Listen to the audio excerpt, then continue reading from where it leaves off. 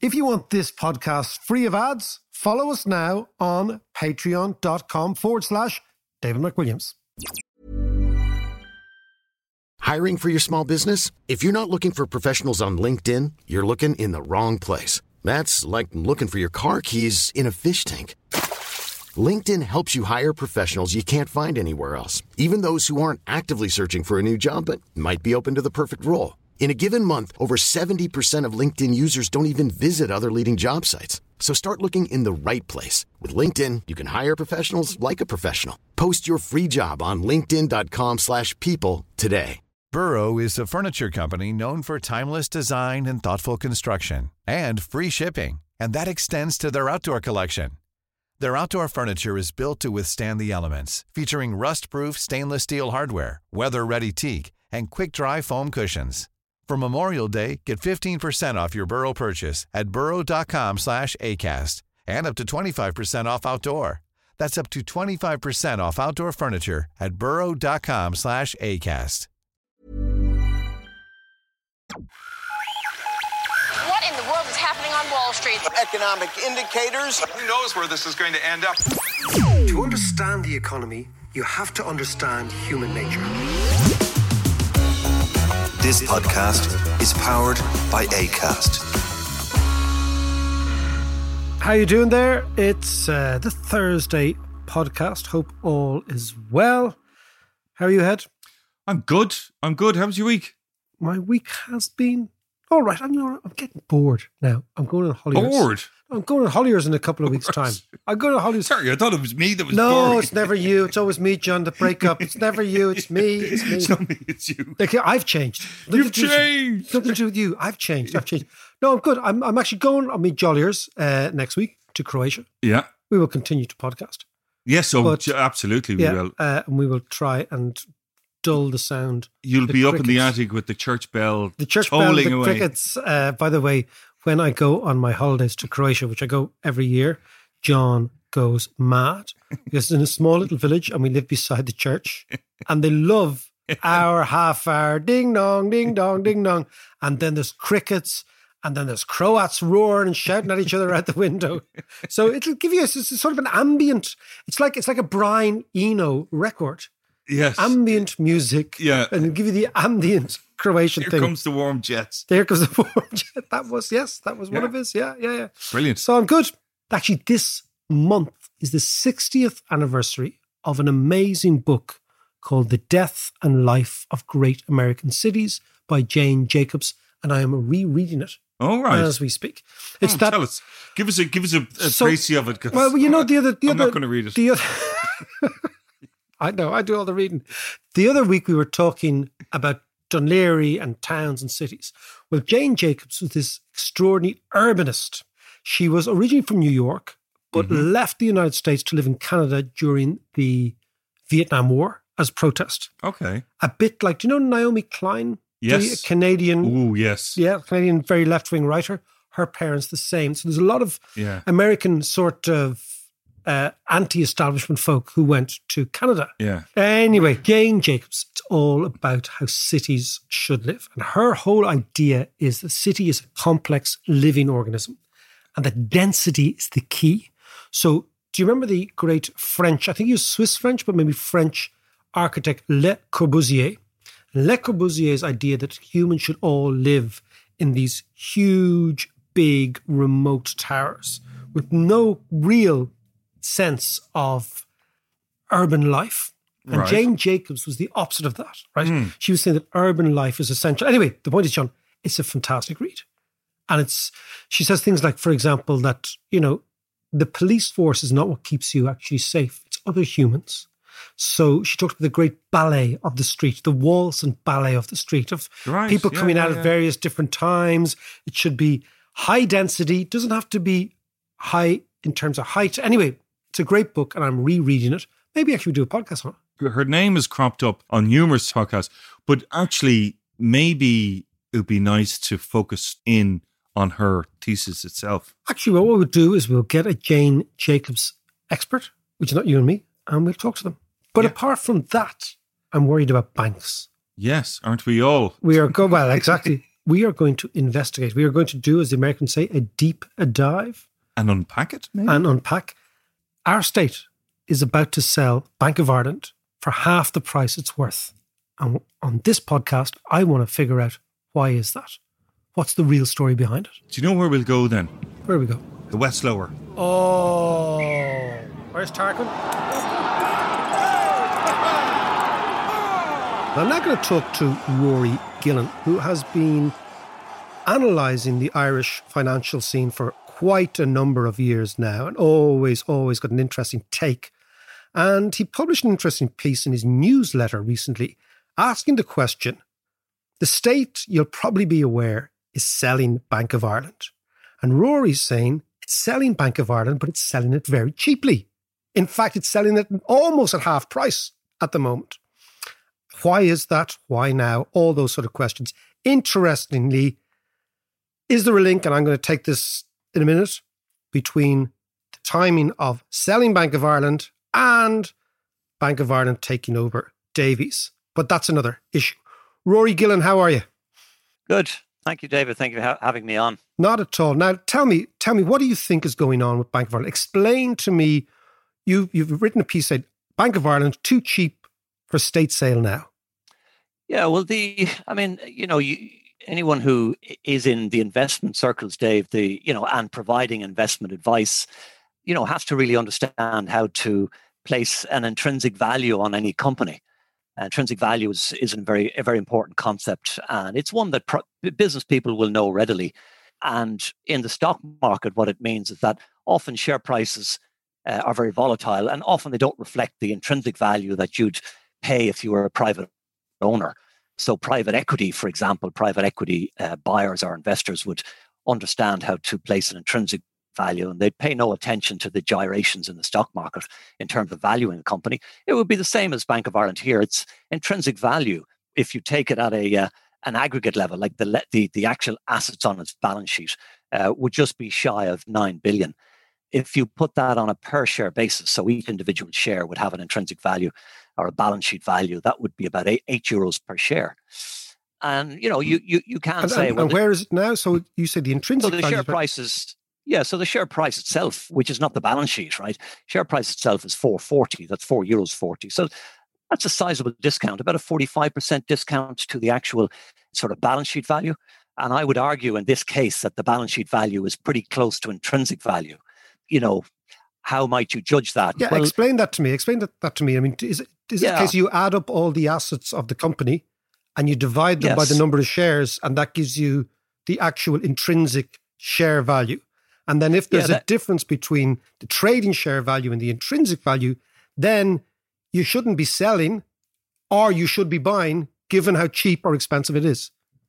Yes, it's something people in private business would do all the time. And yes, I mean, you can do it at the aggregate level, the balance sheet value, or you can do it on the per share level, David. So let's keep to the aggregate value. So if Bank of Ireland has a balance sheet value, which is totting up all its assets, taking off what it's funding its debt, and you take all other liabilities off, and you'd say, well, what is left for shareholders? And you're getting a figure of just shy of 9 billion at the end of December 2020, when the annual report came out, or when the annual report is dated. And you say, if you look at the market value, or the value of Bank of Ireland in the marketplace, then you're saying it's just shy of 5 billion.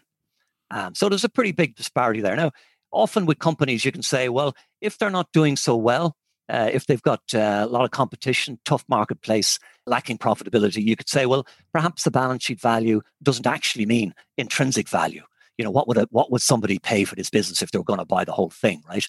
And perhaps balance sheet value is just recording a historical cost of assets, put it that way. But in the case of banks, they're actually slightly different than most companies, because the assets on the balance sheet, a little bit like Ryanair. At the end of the day, aircraft can be sold off in a world market. Aircraft are very liquid. So bank loans, which banks own, they've lent money out, that's their main assets. They're very liquid. They can be packaged into parcels and sold off if they want. And even distressed assets, as you know, on bank balance sheets can be sold off easily.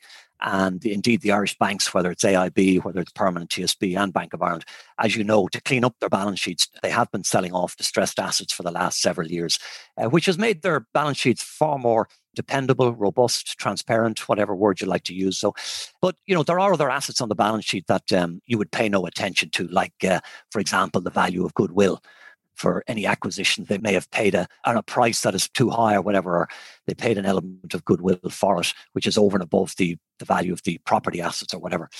Any deferred tax, which really is just a computation to recognize the fact that the banks won't be paying tax for a while. So accountants have drummed up an asset that they say this is worth so much, it really would be worth nothing in a liquidation. And perhaps property. They do have good property portfolios, but I myself, if I was looking at the liquidation, I would write off the property on the case that you'd have to pay that out of redundancies to staff. As politically unacceptable as that is, we're just doing a theoretical calculation here. So you take those off and you might say, well, that 8.5 billion of balance sheet value, net balance sheet value, right, or the net value of their loans when you take off customer deposits, et cetera, et cetera. I would wind that down to about 5.8 or 5.9 billion as money that you could actually, realize in cash if you went to sell the loan portfolio. If you sold it in the morning. So what you're saying is that no matter how you value it, either a more conservative or less conservative way, right? This Bank of Ireland right now would net the state, the taxpayer, and we're talking 600, maybe 700 million euros. It's quite a lot of money. Yeah.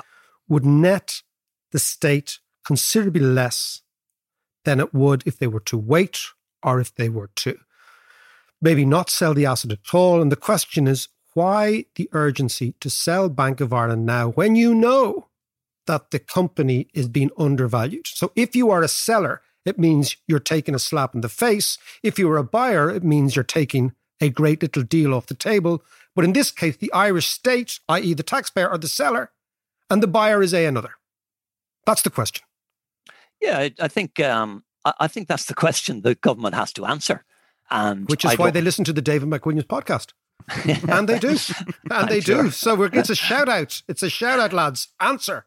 Right. No, let's explore that, because that's really the nub of the issue. So there's a black art when it comes to, as you know, valuing a company at a certain moment. And there's all sorts of assumptions you can make about why the share price is where it is, etc.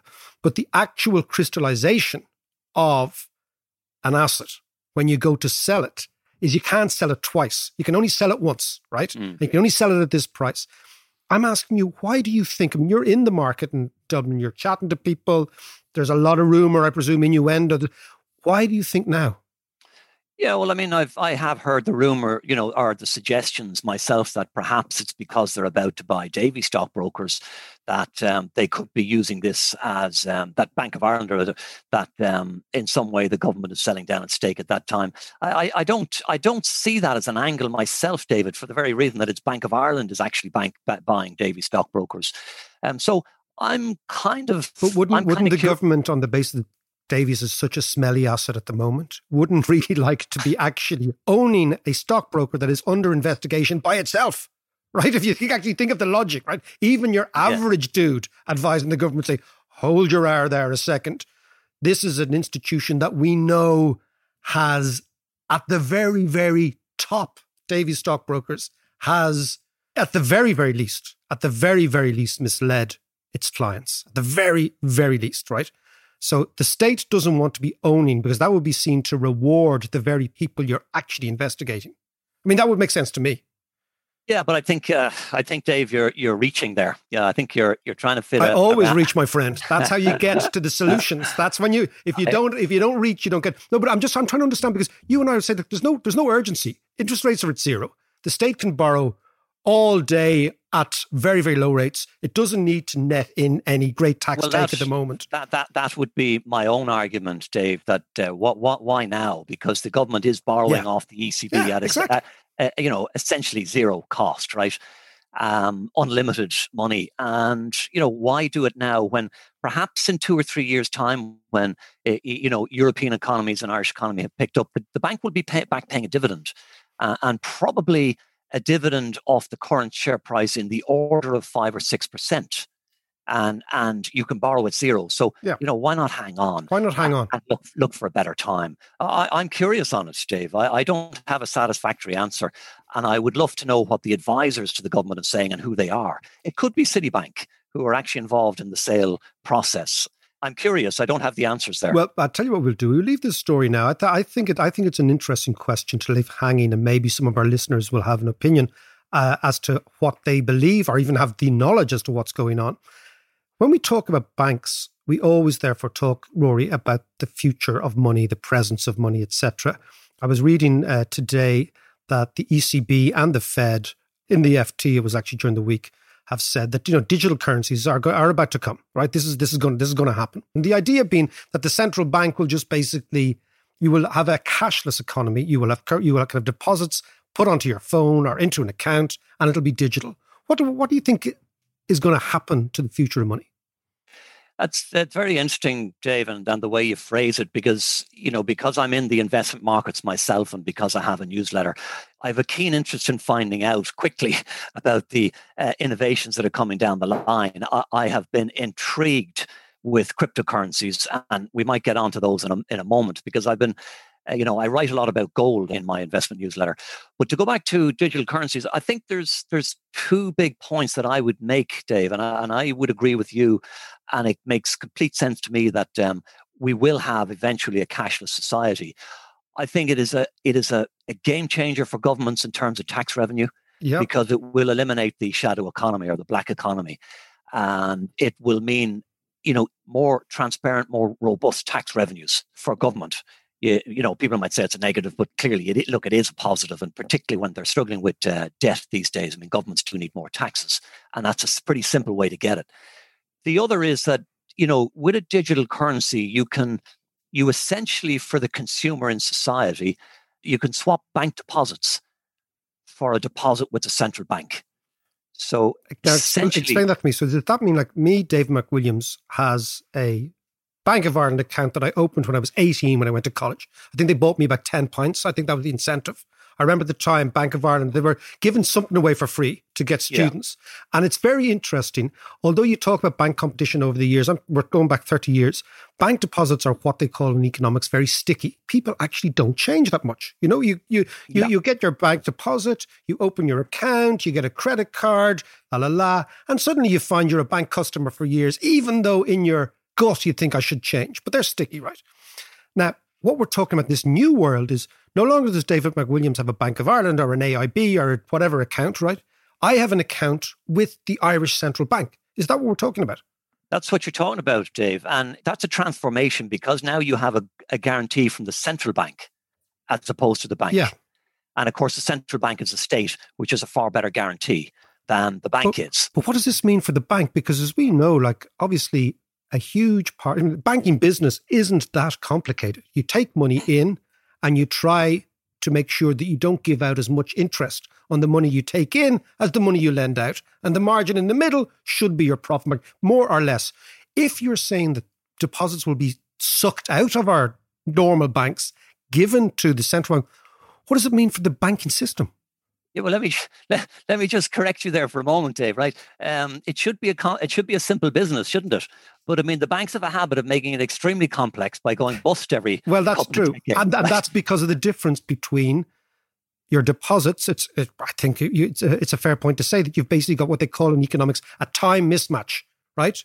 That your assets you can't actually call in because let's say they're a mortgage, so it's a 30-year thing, but your deposits can disappear overnight if people panic. Right, yeah. Well, it's really, it's the credit risk. Yeah, so tell me what happens to the bank now. A bank run. Yeah, tell me, and bank runs we know through history are just, they are part of the cycle. What do you think will happen to banks in a digital currency era?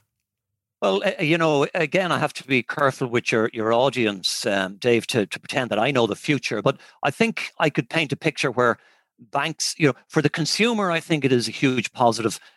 Because they can have deposits with central banks where the guarantee is better. Certainly, a country like Ireland. Yeah. I mean, you couldn't make the same statement in Uzbekistan, in Turkey, in Venezuela. But in this part of the world, yeah. But in the developed world, you can make that statement, right? And particularly within the Eurozone.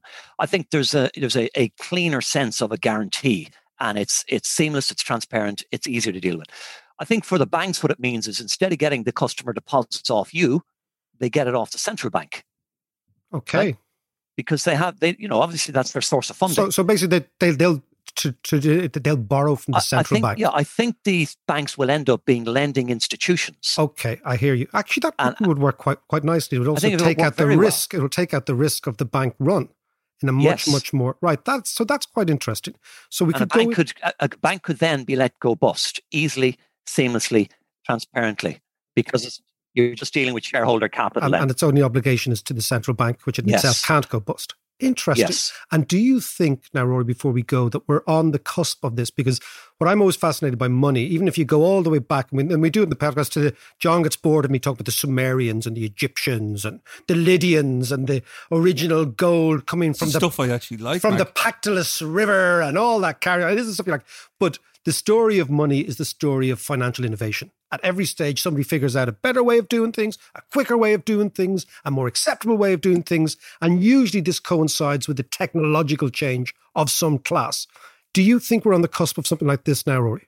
Yeah, but I'd like to make a distinction, Dave, if you'd allow me. I will. I'm a close follower of gold because I'm just very interested in it. And when I look at, the developments that are taking place, and particularly in the cryptocurrency world, my own understanding is that, true money serves two purposes. It serves the medium of exchange, and then it has to be a store of value. And, gold has always been a poor medium of exchange because the price bounces around too much because of the lack of supply. But it's been a superb store of value because it's outside the banking system. Superb store of value relative to bank deposits, say, right, which aren't trusted. Equities and land are pretty good too. But when you look at cryptocurrencies, and I've thought about this deep and long, and I seem to still be in a minority on this, by the way, which is a little bit frustrating. I think cryptocurrencies are a medium of exchange, but a very poor one because of the price volatility. Yeah. But they are most definitely not a store of value.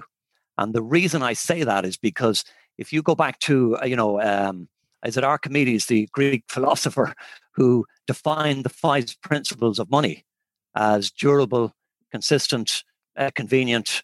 What's the 4th? But anyway, the 5th is the one after, universally accepted. Universally accepted.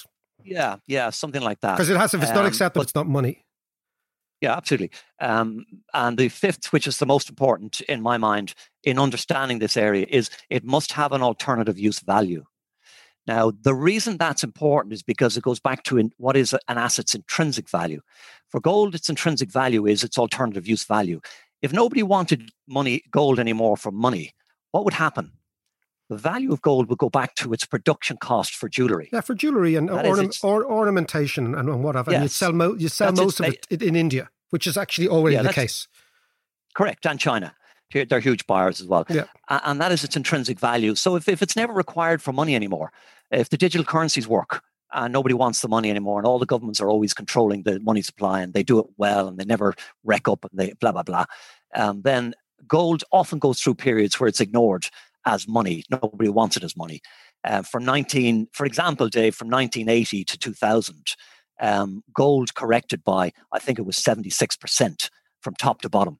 That's in price terms. Yeah. In inflation terms, it was nearly wiped out. Now it's had a huge recovery in the 2000s, but there was a 20-year period there where nobody wanted gold as money. They just didn't want it. It wasn't needed. Everything was good. In the cryptocurrency world, anyone who invests in cryptocurrencies are going to have to answer that question. When they're no longer required as money, as will be inevitable from time to time, where is the intrinsic or base value? I would argue it's zero. That's not 1,000, not 2,000. It's zero. So all guys that are buying it, they're mixing up the medium of exchange with a store of value, in my view. We will leave it there. The Bitcoiners are going to be going mental. But I think it's a very interesting place to leave it. Rory Gillen, thank you so much indeed. Excellent stuff. All right. That was Rory Gillen there of GillenMarkets.com. That's GillenMarkets.com. Very interesting newsletter every Saturday. Usually great insights, different angles, well worth a read. So check it out. It's that time of the year. Your vacation is coming up. You can already hear the beach waves, feel the warm breeze, relax, and think about work. You really, really want it all to work out while you're away. Monday.com gives you and the team that peace of mind. When all work is on one platform and everyone's in sync, things just flow. Wherever you are, tap the banner to go to Monday.com. There's never been a faster or easier way to start your weight loss journey than with PlushCare. PlushCare accepts most insurance plans and gives you online access to board-certified physicians who can prescribe FDA-approved weight loss medications like Wegovy and Zepbound for those who qualify. Take charge of your health and speak with a board-certified physician about a weight loss plan that's right for you. Get started today at plushcare.com/weight loss. That's plushcare.com/weight loss. plushcare.com/weight loss. Hiring for your small business? If you're not looking for professionals on LinkedIn, you're looking in the wrong place. That's like looking for your car keys in a fish tank. LinkedIn helps you hire professionals you can't find anywhere else, even those who aren't actively searching for a new job but might be open to the perfect role. In a given month, over 70% of LinkedIn users don't even visit other leading job sites. So start looking in the right place. With LinkedIn, you can hire professionals like a professional. Post your free job on linkedin.com/people today. So John, fascinating stuff on money, but I'm going to tell you about Archimedes. Archimedes was part of the Greek colony in Syracuse, which is now in Sicily. I know Syracuse very well, actually. Do you know it? Have you been down there? I've been there several times. Have you? Because I've never been there. Right. Well, we're going to go. Lovely. We'll do the podcast from there one day, right? Ortega is the old part of Syracuse. Oh, I like that. It's really lovely. Daniel Ortega. That's where the name of the Nicaraguan communist comes from. Oh, right. Well, I presume so. These are all things. But Archimedes is the fella who ran through the streets of Syracuse roaring, Eureka, Eureka. Right? Oh, right. And the reason he did was, Archimedes' principle. Yeah. Which is basically, he was trying to figure out mass. Like, he was an incredibly brilliant person. And the reason I find this even more fascinating than talking about money is that he was a brilliant mathematician, right? Right. But he was trying to figure out mass. And he couldn't figure out how does it... And then he got into the bath, got into a full bath, and he realized that his weight displace the same amount, right? And therefore they could actually figure out how to cantilever things, how to use engineering, so it's really, really fascinating. Really simple, but really brilliant. And of course, because he was such an eccentric, he jumps out of the bath in the raw, goes down, runs through the street and roars, Eureka, Eureka. Now, the sad story about this, right, was that... He was arrested. No, he wasn't arrested. They just thought they thought he was mad.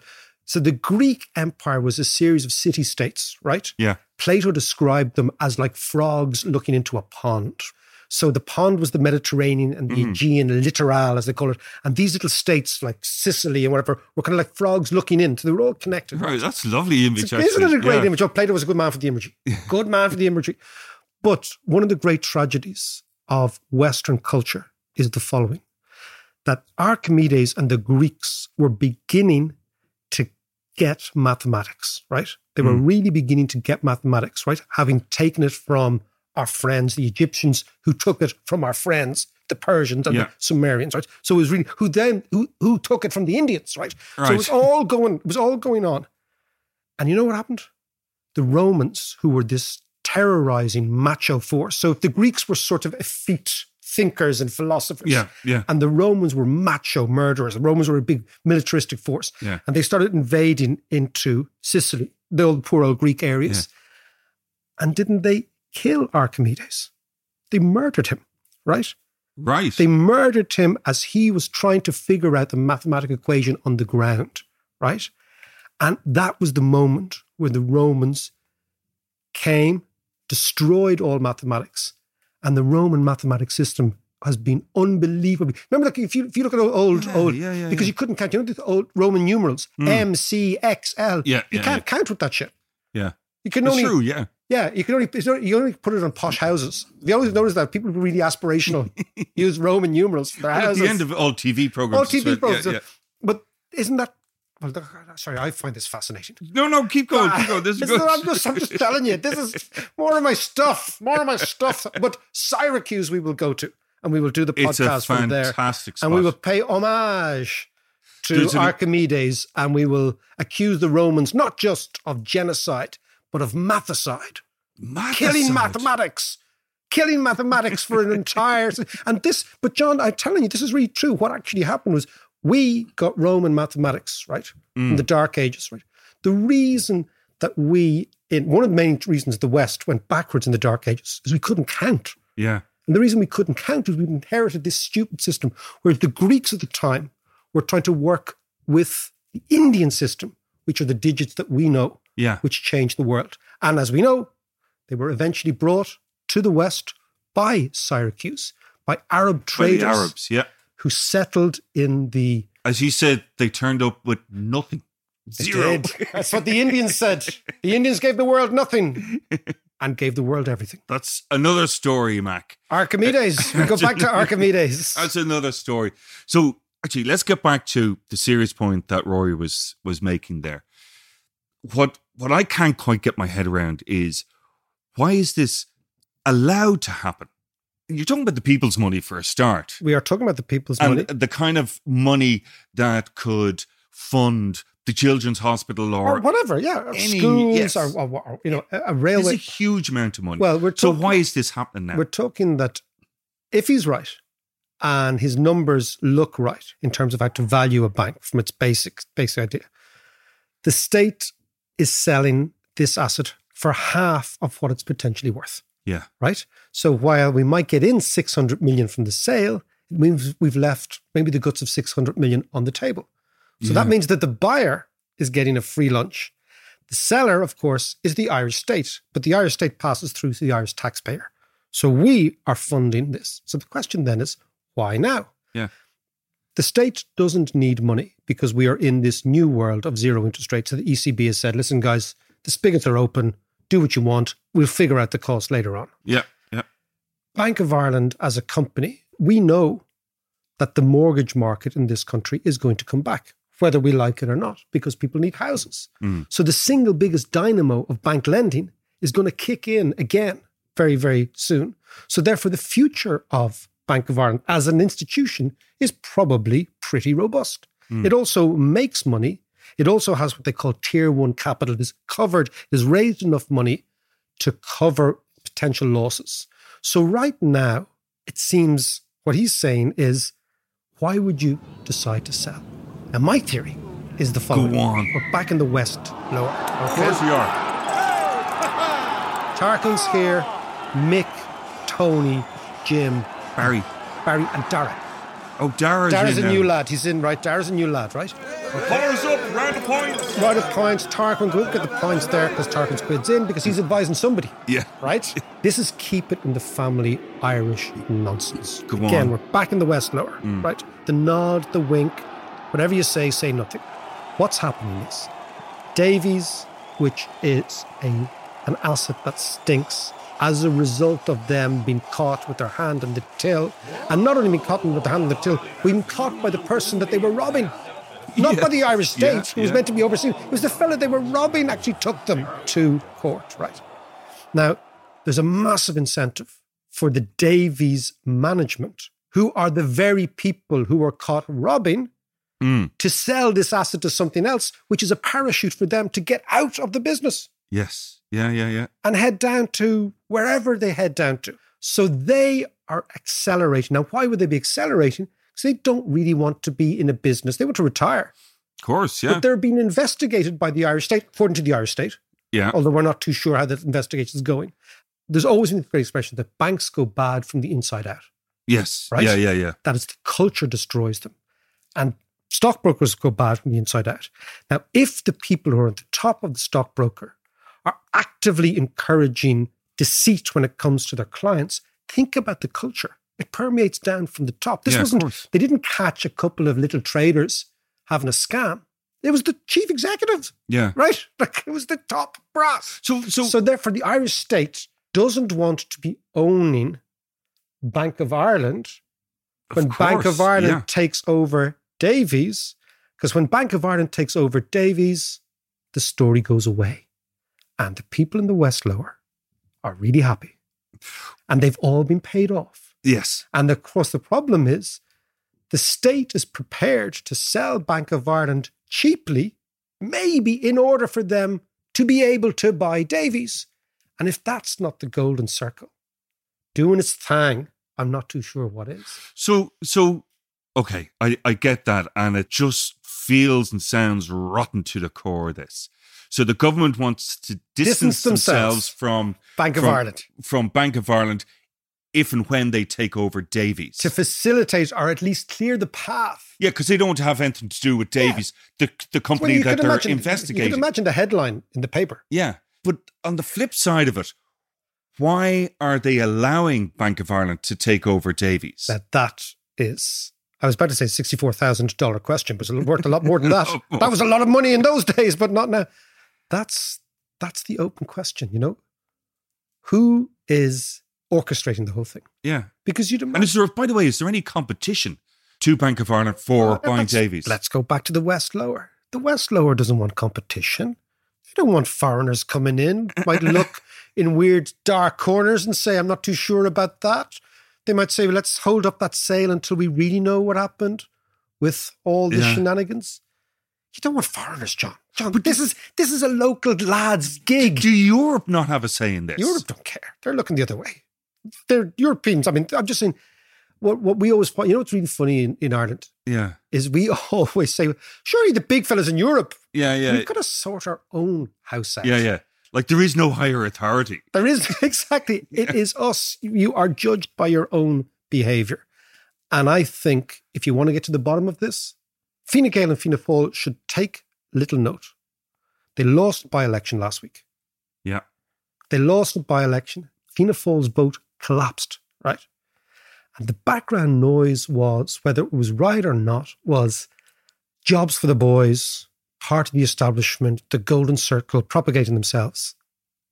If they really want to change their brands and fight an election in 2 years' time, they've got to come clean or at least analyse what's going on here. They need to drain the swamp. John, I know you'd come back to him. I know you're missing him.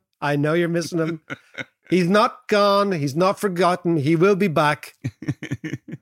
And the problem is, if we drain the swamp, what replaces it?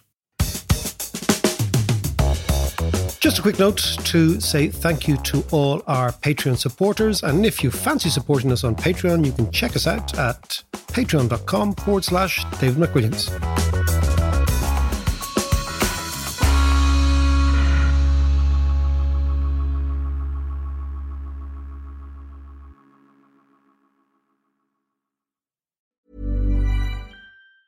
Hey, it's Danny Pellegrino from Everything Iconic. Ready to upgrade your style game without blowing your budget? Check out Quince. They've got all the good stuff, shirts and polos, activewear, and fine leather goods, all at 50 to 80% less than other high-end brands. And the best part? They're all about safe, ethical, and responsible manufacturing.